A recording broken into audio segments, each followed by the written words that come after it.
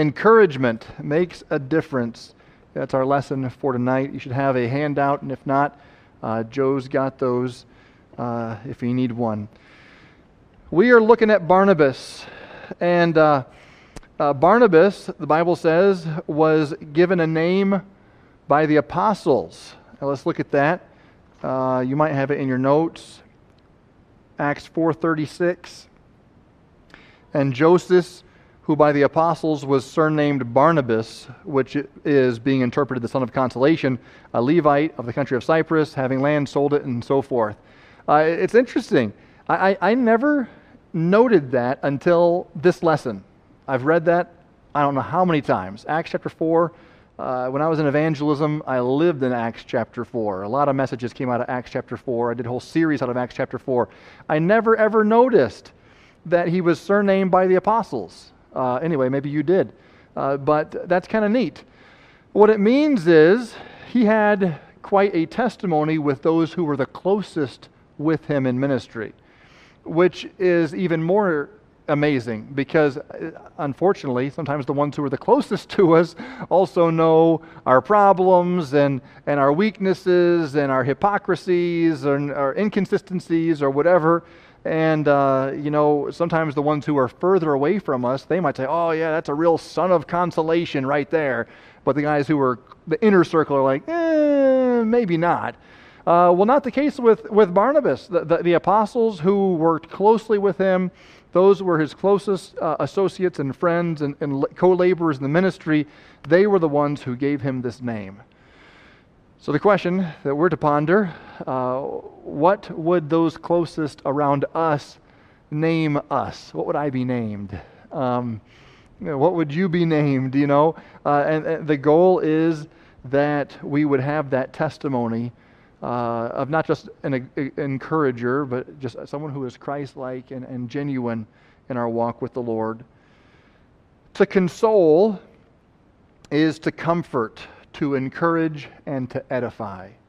Now, there are some people who just have this gift, and there are others of us that gift got lost in the mail. And we have to do a little bit more praying. But I will say this, even if that gift is not your gift, I think we can pray, Lord, help me to be able to access your grace to encourage, to be one who can console and enter into someone's grief and have that empathy. Before we came here, we were in Ohio at Grace Baptist Church in Kettering, Ohio, and Pastor Shaw and his wife ministered faithfully there for years. He was my pastor for that brief little time that we were based out of his church, and now he is out doing pulpit fill and helping churches that don't have a pastor. He preached here this summer in June. You met him, and his wife was here too, right? I was gone, but they should have both been here. They are both encouragers. My wife and I will talk about them. Mrs. Shaw, that's who you want to call if you're down, Pastor Shaw, they are just right there. They enter into your grief, they enter into your pain, and it's amazing. Just a wonderful thing. Mrs. Shaw, she knows how to listen to you. That's a part of encouraging and comforting is just listening. And both Pastor Shaw and Mrs. Shaw both, they just listen, they empathize. God's given them a gift. But it's not just for certain saints. It's not just for the Pastor and Mrs. Shaws of this world. I believe we can ask God to help us with this. We need to, as brothers and sisters in Christ, we need to be able to have a heart of love and consolation one for another. Exhortation would also be another aspect of this gift. Hebrews tells Christians to exhort one another daily, and to do so much the more as you see the day approaching.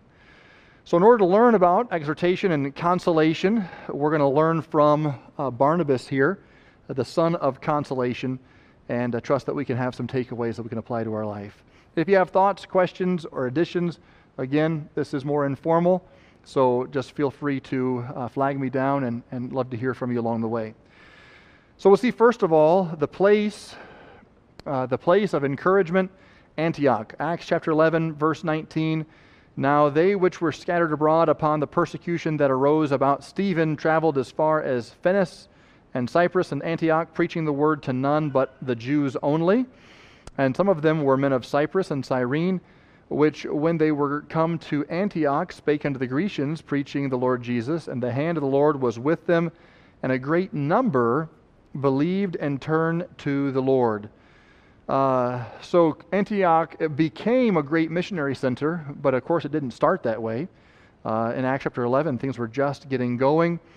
Christianity had not yet blossomed in Antioch at the beginning. There was idol worship everywhere. But out of this, believers did get saved, and a church was formed, and they were in desperate need of encouragement, and God used Barnabas in that regard. Letter A in your notes, the scattering of the persecuted. Verse 19 says, "Now they which were scattered abroad upon the persecution that arose round about Stephen," this scattering abroad. In Acts chapter 8, Saul transitions from having been the bystander in the martyrdom of Stephen, where they laid down their garments at the apostle, well, not the apostle Paul, at Saul's feet. But then he goes from that to getting saved, and of course Acts 9 talks about that. But Acts chapter 8 verse 1 says, Saul was consenting unto his death, and at that time there was a great persecution against the church, which was at Jerusalem, and they were scattered abroad throughout all the regions of Judea and Samaria, except the apostles. By the way, a scattering because of persecution, we don't like it. It's not comfortable for us, but it has always been used of God to spread the gospel. So when persecution comes, that there is a silver lining in persecution, and that is the gospel gets scattered abroad. And sometimes I even think that sometimes churches split.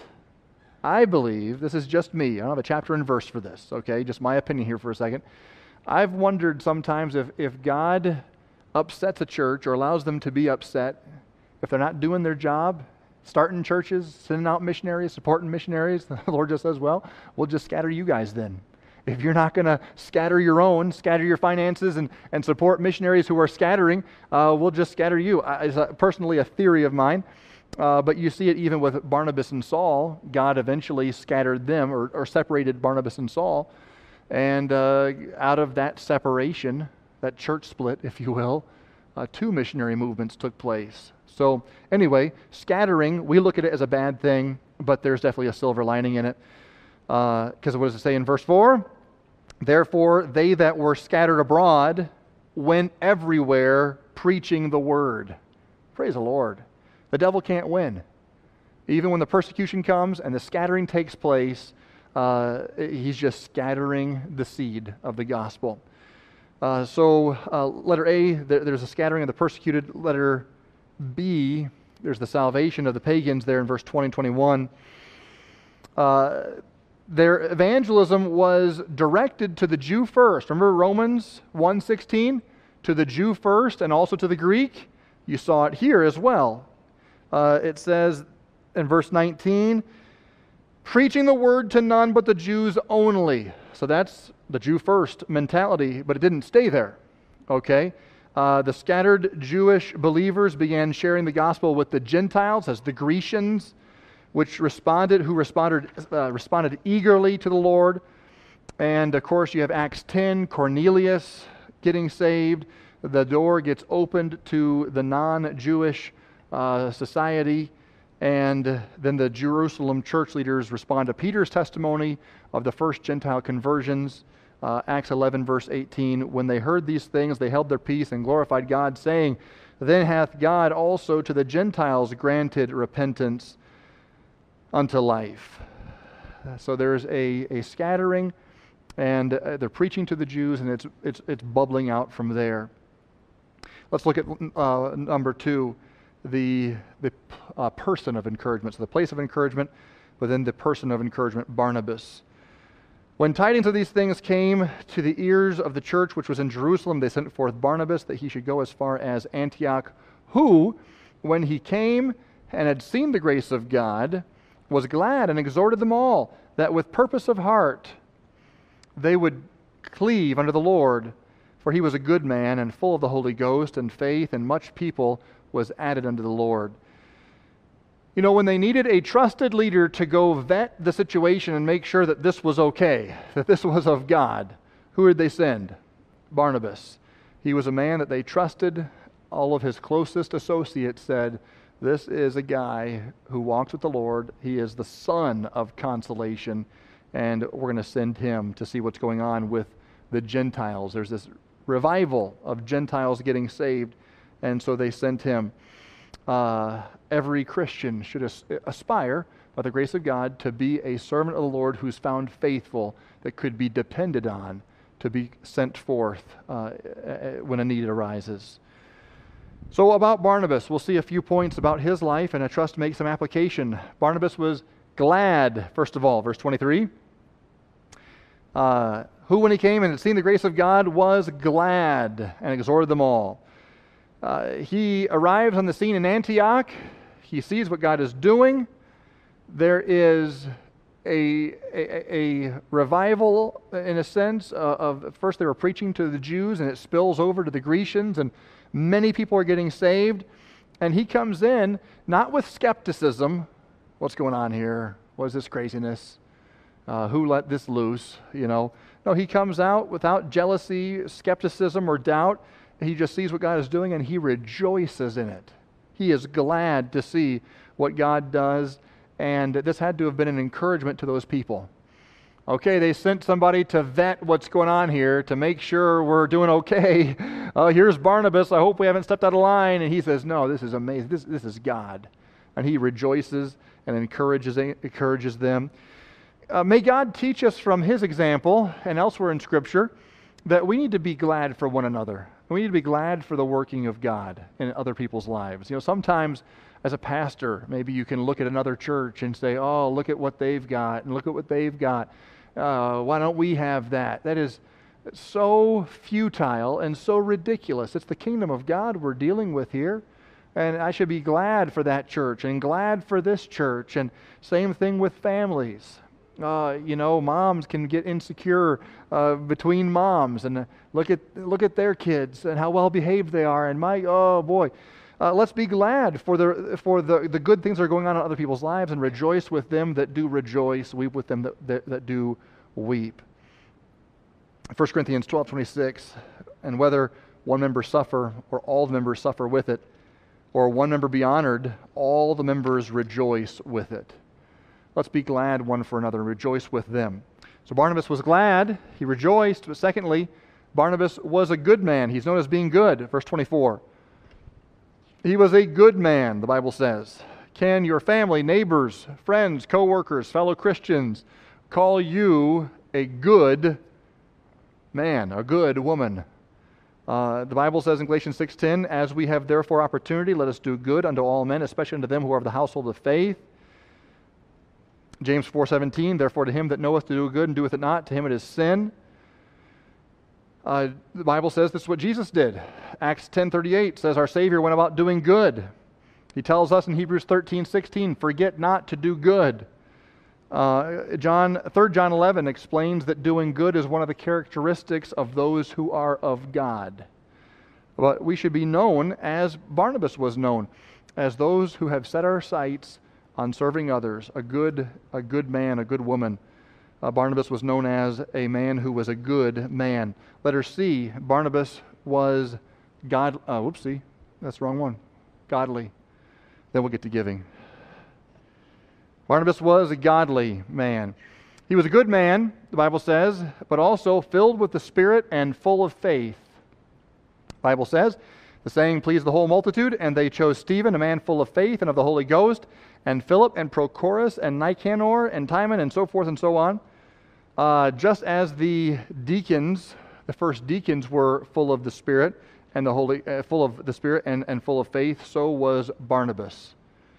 You can't be godly unless you are also submitted to the Spirit of God. A godly man depends on the Spirit of God for guidance and direction. He was filled with the Spirit and he was filled with faith.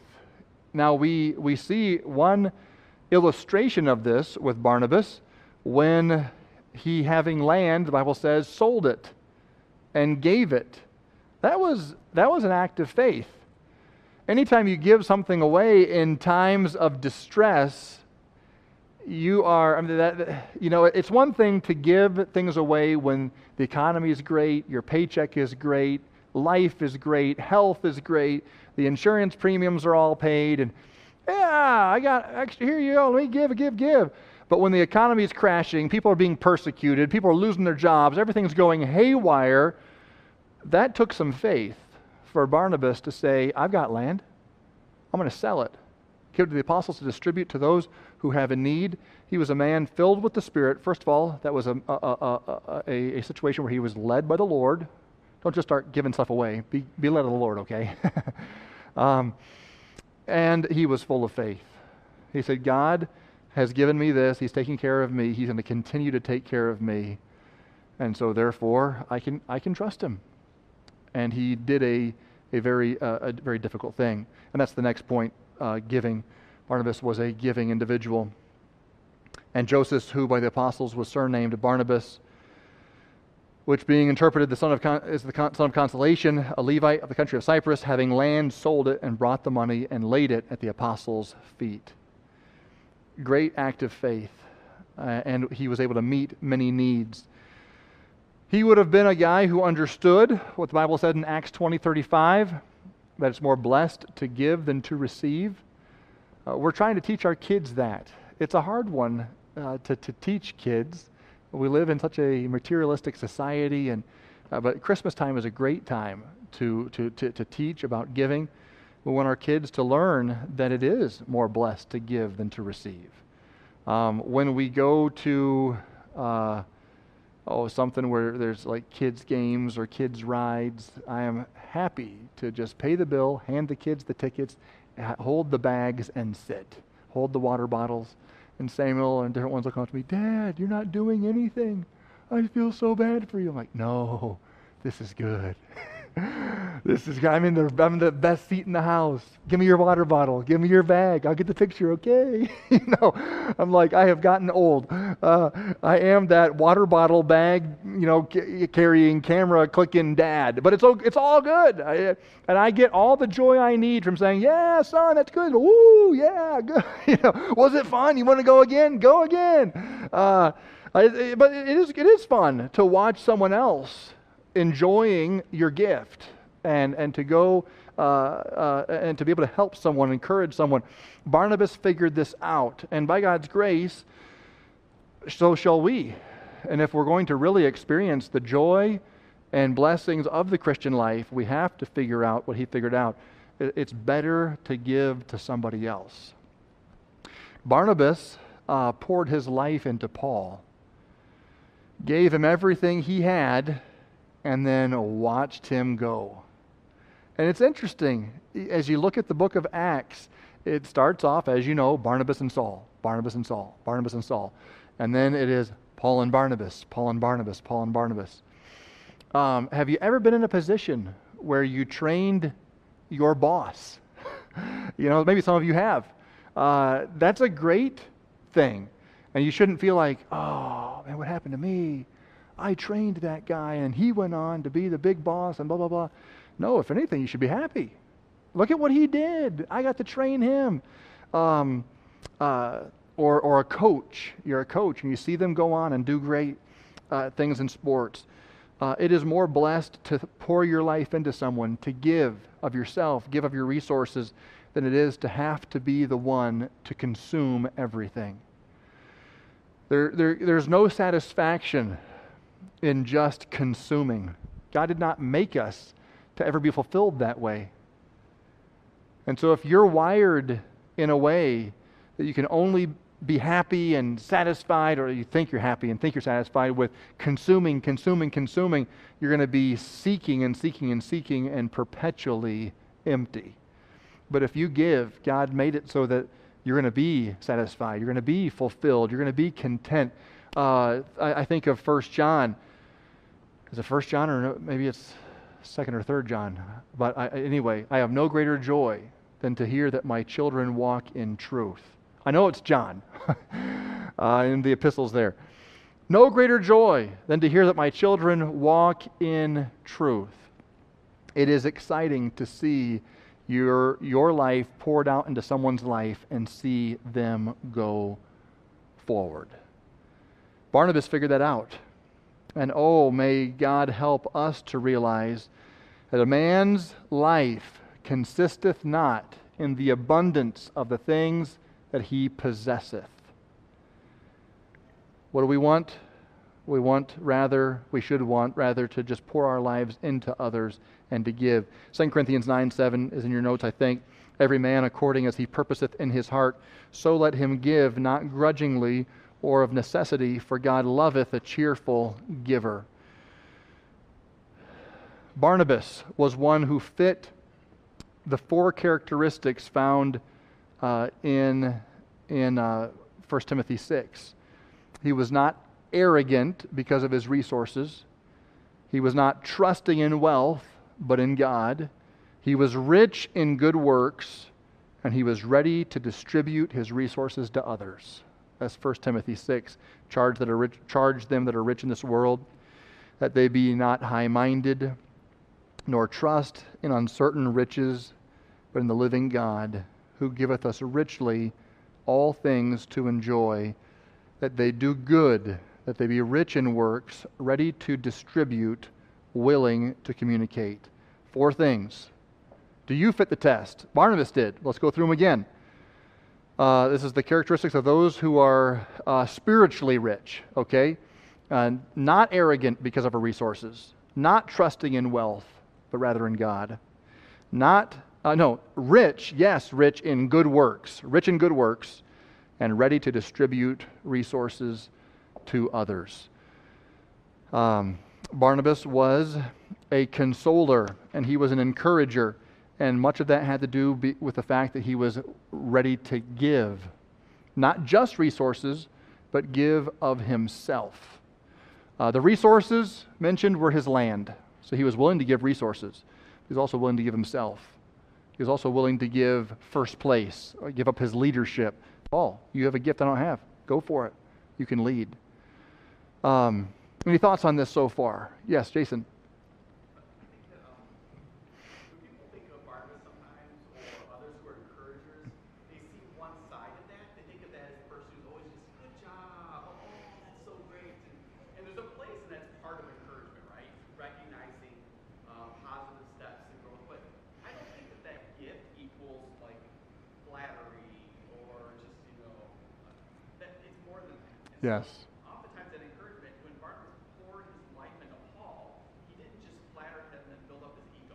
He, no doubt, with that encouragement, was to reach his full potential in Christ, which was critical. This critical feedback can be part of encouragement. Why give the critical feedback if you don't believe that person can achieve it? Yeah. You can't receive it. So I think that's it's a great gift that we can lessen it if we only see it as the squishy sort of good job. That's good. As an encouragement, it is toward reaching your full potential in Christ, which involves then sometimes putting that mirror on some things that are needing to be worked on. Amen. Amen. That's a great point. The encouragement of this world and the encouragement from the Word is going to have a little bit of a different nuance. In fact, the world would say you encourage the person even if you have to lie. Just tell them, you are the greatest, and you're going to do great things. Fingers behind my back, fingers crossed, And don't you think about anything that people said to you today. It's all lies. You're wonderful. Go get them, Tiger. Oh boy, that's not. Yeah, it's got to be more than just the warm and fuzzies. It's got to be like the whole gift of exhortation. Being willing to have the hard talk and say, hey, let's learn from this, or let's point out this and work through it. And yet, pointing them to hope. I have definitely learned in my life I can sometimes be too sharp-tongued and speak the truth without the love. And so I know I said the right things, but did I say it with the gift of consolation, the gift of encouragement, where you're saying the right things and pointing them to hope and pointing them to Jesus, pointing them to answers? That certainly is helpful, not just go all prophet on them. Yes? Something else? Oh, okay. I thought you had a follow-up comment. Okay. But very, very good point. Encouragement should be the full picture. Yes?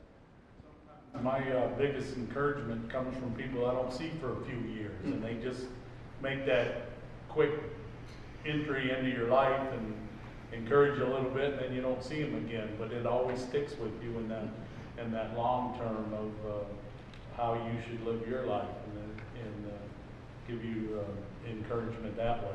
That if you're on with somebody every day, it just doesn't seem to roll out. Then it's just kind of trying to buy in and talk to them. But if you see somebody and they give you encouragement, or you remember from your past, it was an encouragement that sticks with you for the rest of your life.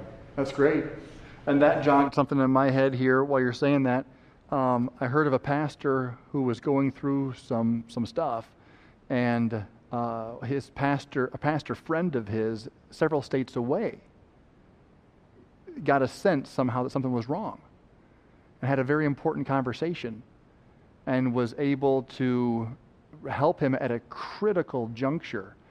And somehow nobody around him saw it, or else they didn't.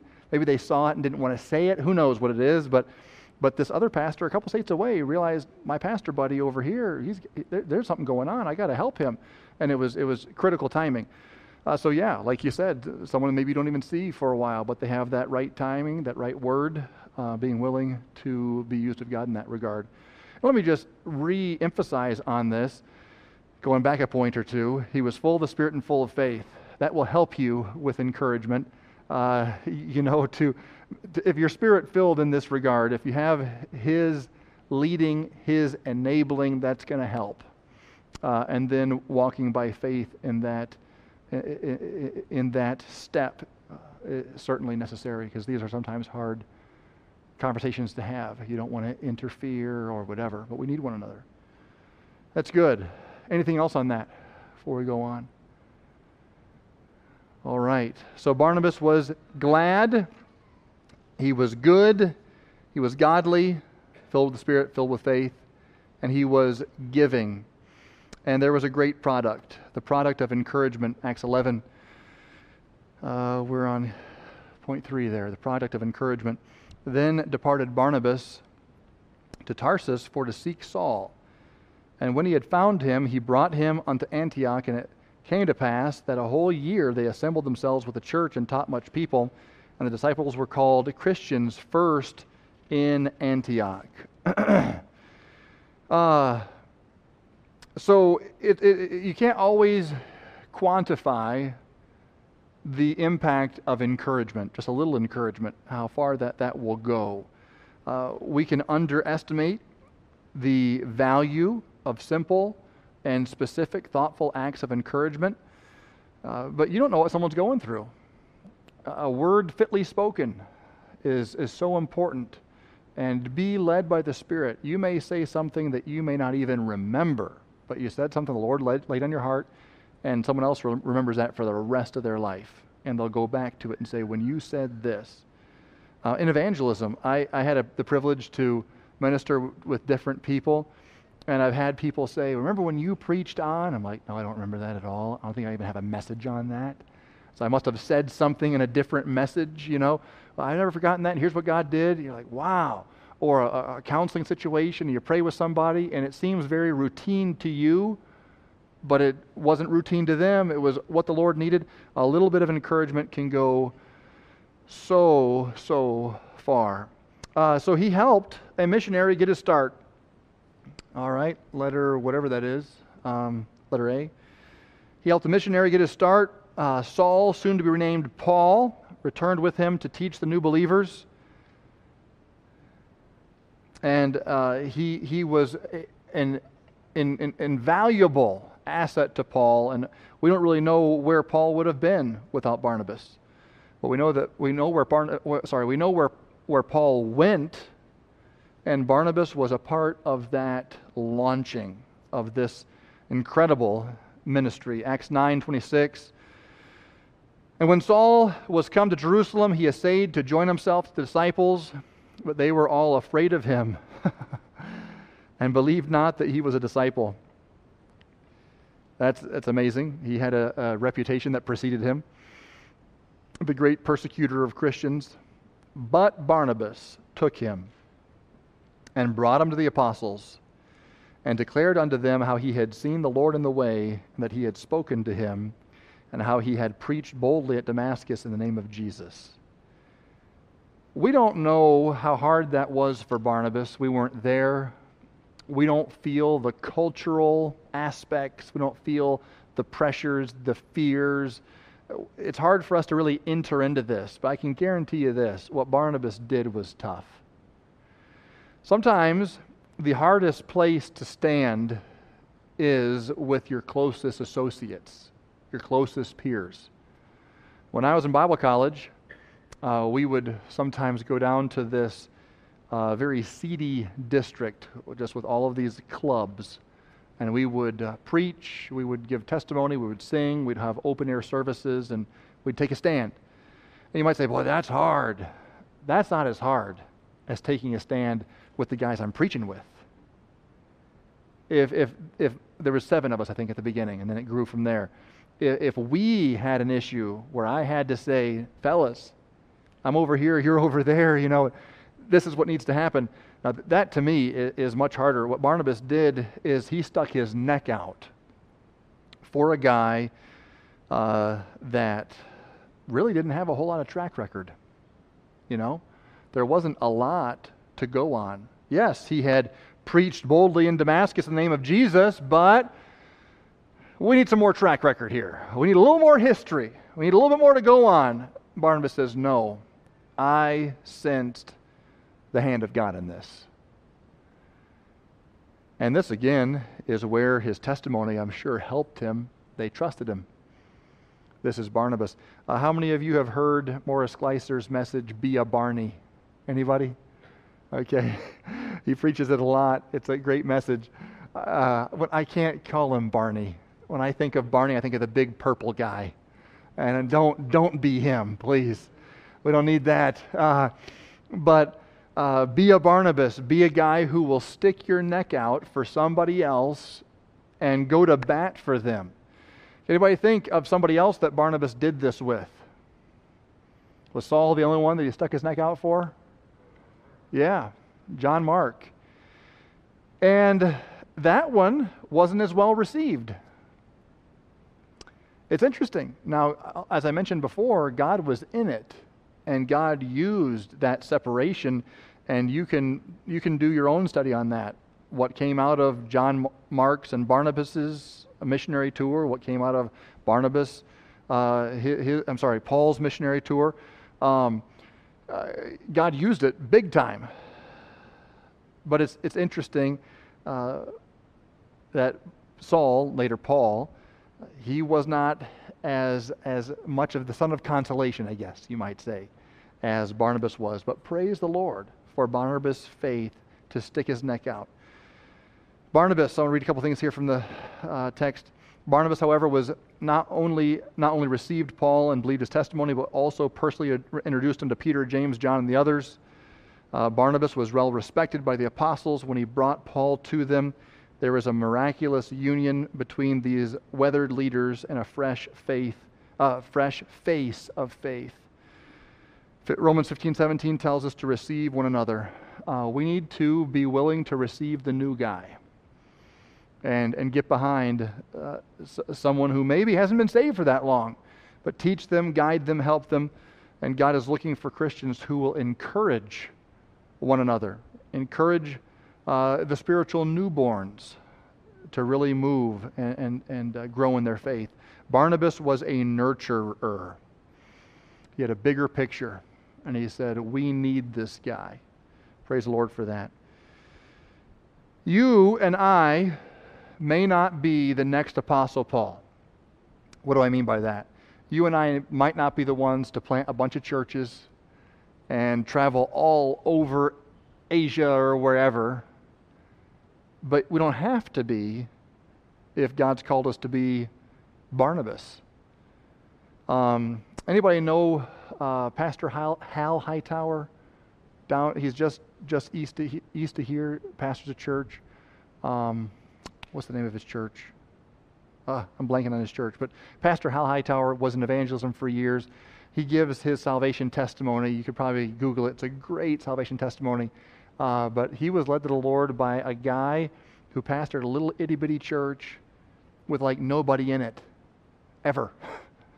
But Hal came to that little church, got saved, and God brought him out into evangelism, and he also pastored a church down next to Fort Leonard Wood, I believe it is.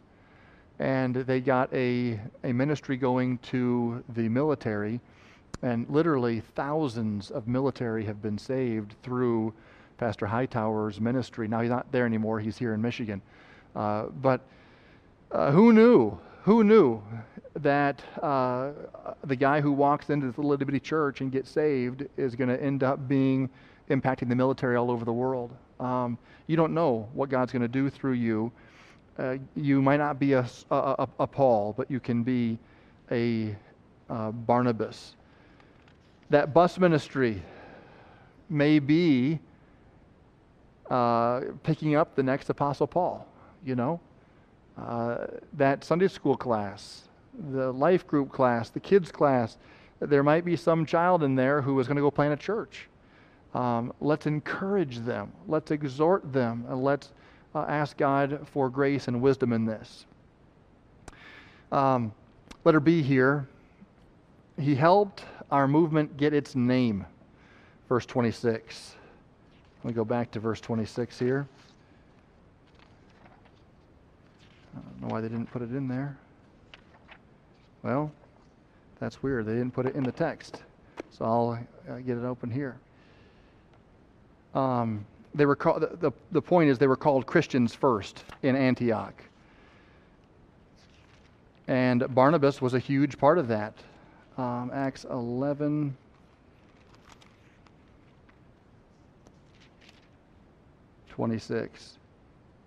And when he had found him, he brought him unto Antioch, and it came to pass that a whole year they assembled themselves with the church and taught much people, and the disciples were called Christians first in Antioch. How did this happen? It just happened? No. Barnabas labored for a year with Paul. Mentored, invested, exhorted, encouraged the lives of these Christians, making sure that they were growing, making sure that they had a solid foundation, nurturing them in their faith and their walk with God. And when you think about what happened in Antioch and how fast it happened, there had to have been some incredible leadership by Barnabas and Saul. I mean, look at our work today. We know what discipleship is and how long that takes to see somebody grounded, to start a church, the Dearborn Baptist Church. You know, can you imagine if the Dearborn Baptist Church was fully planted, fully supported in 1 year? That's what happened here. And it became a thriving center for missions, which influenced much of the remainder of the book of Acts. I mean, this was a revival. This was a place that was on fire.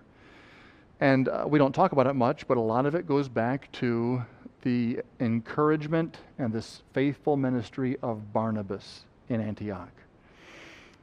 The believers there were given a new name. This time it was chosen by their enemies. You Christian, the citizens of Antioch said, you guys are just like little Christians, Christ followers, and it fit the Christ-like ones. And Barnabas says, I'll take that. We'll wear that humbly. And they, of course, wanted to have that testimony of being one who was a follower of Christ. Paul and Barnabas labored for people. I just finished reading in 1 Thessalonians in my devotions, and it talks about how they labored night and day. And he was gentle as a nurse cherisheth her children, Paul said. Where do you think Paul learned that? Paul, I personally think Paul was a little rough around the edges sometimes. He could cut it straight, and he could just bulldoze you. And God even gave him a thorn in the flesh, maybe to slow him down a little bit. I don't know, but I read Paul in 1 Thessalonians talking about being gentle as a nurse that cherisheth her children. I'm thinking, I don't know if that sounds like Paul. It sounds more like Barnabas. But you know what? He learned from Barnabas, and he learned how to encourage and exhort and love people. This became the pattern of Paul's ministry, Paul and Barnabas' ministry. Galatians 4, you see it again. My little children, verse 19, my little children of whom I travail in birth again until Christ be formed in you. It's like you can look through the life of Paul and his writing in the epistles, and you can see glimpses of the influence of Barnabas. I could see Barnabas saying that. My little children, I'm travailing in birth again for you till Christ be formed in you. So there's hope for us who maybe don't have the gift as much, okay? God helped Paul to have it as well. But may God help us to be an encouragement, an encourager to those around you. You may encourage someone who is about ready to quit, and you have no idea they're about ready to quit. They're going to quit on their marriage. They're going to quit on their ministry. They're going to quit on school or whatever. And the finish line's right there, but they're just wearing out. And be Spirit-filled and take that step of faith and encourage the individual. Anybody have a story of someone who stepped in and encouraged you at just the right time? Any thoughts that come to mind? An encourager, a son or daughter of consolation that God sent to you to encourage your faith to keep going? Anything come to mind? I'm sure we've had tons. It's just hard to pick one out on the spot. Yes? Specific story, but I'm just so thankful that I go to a church that's just filled with encouragers. Praise the Lord. This year has been really hard on me, and I've been super sick, and so many people have touched me with encouragement, and just talking to me, texting me, sending me cards. And I had a meeting with Pastor and Rebecca just a few weeks ago, and they were such an encouragement to me that I think that was like a turning point in Praise the Lord. how I saw like my healing. And I just want to say thank you so much. Praise the Lord. To everybody in this church and for the encouragement. Thank you guys. That's awesome. That's a blessing. And thank you for praying for Jillian. Keep praying for her. She's had a lot of health crises, one right after the next. Amen. It's good to have people in our life that can encourage us. Sometimes where you sit, you can't see forward. You're just sunk so far down in the hole, you can't see out of it to see there's a way forward, and you need somebody else to come along who's not in the hole. And they can say, hey, no, it's right here. I can see it. No, I can't see it. No, I can see it. You can do it. And they kind of help you out of the hole. And that's why, when you're in the hole, you can't do it on your own. Same with me. I had in September. September was my month to kind of get beat around. I just couldn't see my way out of some stuff. And I had several encouragers. Jason, the deacons, and several of you I've talked to. And then there's a pastor friend in Iowa. And I called him on a Friday, and I mean, he's not here. He doesn't know our church. He doesn't really know me that well. But boy, God gave him exactly what I needed. And he told me, he says, Brother Barber, we talked for like 2 hours. And he's like, I haven't told you a thing you don't already know. I thought, I guess he's probably right. He says, in fact, I'm pretty sure you've said everything I said. He said, I'm pretty sure that you've already said to others everything I said to you. And I think I probably had. He's probably right. But at the time, you can't see it. You're too far down in the hole. You can't see out and need somebody else to say, no, it's right this way. I know this way. Come on, help me. And that's so important. It's so timely. And also, let me just say two things about this. First of all, this lesson is meant to encourage encouragers, to be encouragers. But there's another application here we shouldn't miss. Receive encouragement. Sometimes we don't want to do that. Sometimes maybe we're too proud. That could be it. Could be pride. Or it could be that we don't want to admit. That could be pride too, I guess. We don't want to bother anybody. we hate to bother people, and I don't want you to have to deal with my stuff. I'll get out of this hole. I'll figure it out. No, I don't want to bother people. You know what? You need to bother people. It's okay. And if you're having a difficult season, recognize so did every hero of the faith, every single one of them. They all had seasons in the pit, in despair. And so if you're someone who does not want to receive encouragement, recognize that's not spiritual, okay? And you say, but I just don't want to put people out. That's not spiritual. God might want people to be put out. God might be sending someone to serve you. You're keeping them from serving, from exercising their gift. There's nothing spiritual about stiff-arming the servants that God sends you. A lot of times I think it comes back to pride. I just don't want to admit that I'm here, or I don't want to be helped by somebody else, or whatever. We need both sides of this. I need to be an encourager, and I need to be willing to be encouraged and exhorted. Me as a pastor, I'm supposed to have all this figured out right, and so I shouldn't have a dark day. And you know what that does? It just makes it worse. So I'm in a pit, I'm discouraged, I can't see straight or whatever, and then I'm going to add to it by saying I'm not supposed to be here. And you know what? Not just pastors, but you. I'm a Christian. I shouldn't be here. I'm a mom. I should be better than this. My kids need me to be better than this. Truth of the matter is, we're all weak, we're all frail, and we just need to be willing to be encouraged and exhorted. And praise God for Barnabas, who comes in various shapes and sizes. That pastor out in Iowa, I'm going to see him, Lord willing, when we go out and see my folks for Thanksgiving, and we'll maybe catch breakfast or coffee or just do something. But he is a chaplain for hospice. Now that's a calling right there. He's a chaplain for hospice, and he is a chaplain for the police department. He's been a chaplain for both for like 20-some years. And he told me, he said, I have been at the bedside of hundreds of people who've died. Hundreds. I have been with them, consoling them to their last breath, and then consoling the family immediately. You turn around and you start consoling the family. And he says, I have delivered, as a police chaplain, he said, I've delivered, I think he said hundreds of death notices. Him and the deputy go up, knock on the door. Hello, ma'am, are you so-and-so? Your son was killed today on the interstate, on his motorcycle, blah, blah, blah. And then the whole falling apart, and then he has to dive in there and help them. And I'm going, how do you do this for 20-some years? How do you do it? And you know what he said? He said, though, when it's him with a crisis, he doesn't have it. He's like, I can go in and talk to someone. He says, God gives me grace, and I just have like nerves of steel. And I've been here before. We've done this. I know what to do. They fall apart. I sit down. I pull up a chair, get the tissues, and off we go. Do the whole thing.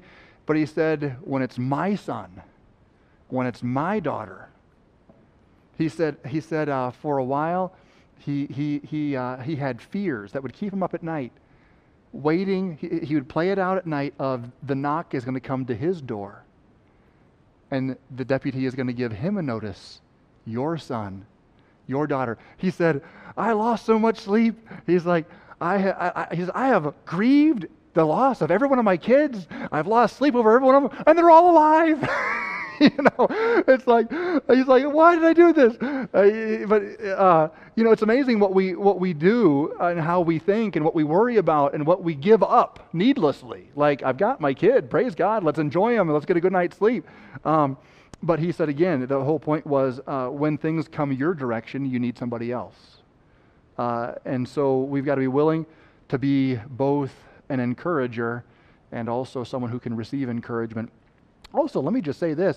If you can receive encouragement, you'll be a better encourager. It just works that way. Because you're going to learn from them. You're going to have something to pass on. Also, in order to receive encouragement, you have to humble yourself. In humbling yourself, you become a better encourager. Nobody wants a proud encourager. Let me encourage you. here's the way I do it. That's not encouraging. It's like, get out of here.